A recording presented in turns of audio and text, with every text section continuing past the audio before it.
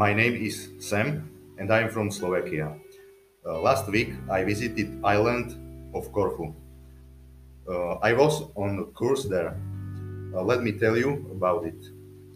We arrived to the Corfu on Sunday at 11th of July.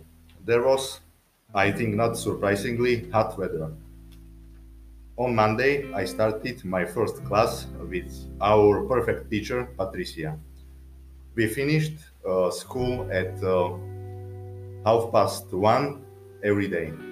We tried different kinds of food there and met friendly people, not just during the course. I visited many nice places in Corfu town. I found that people always rented cars and motorcycles there. I had a very good experience in Corfu and hope that I will return to the island one day.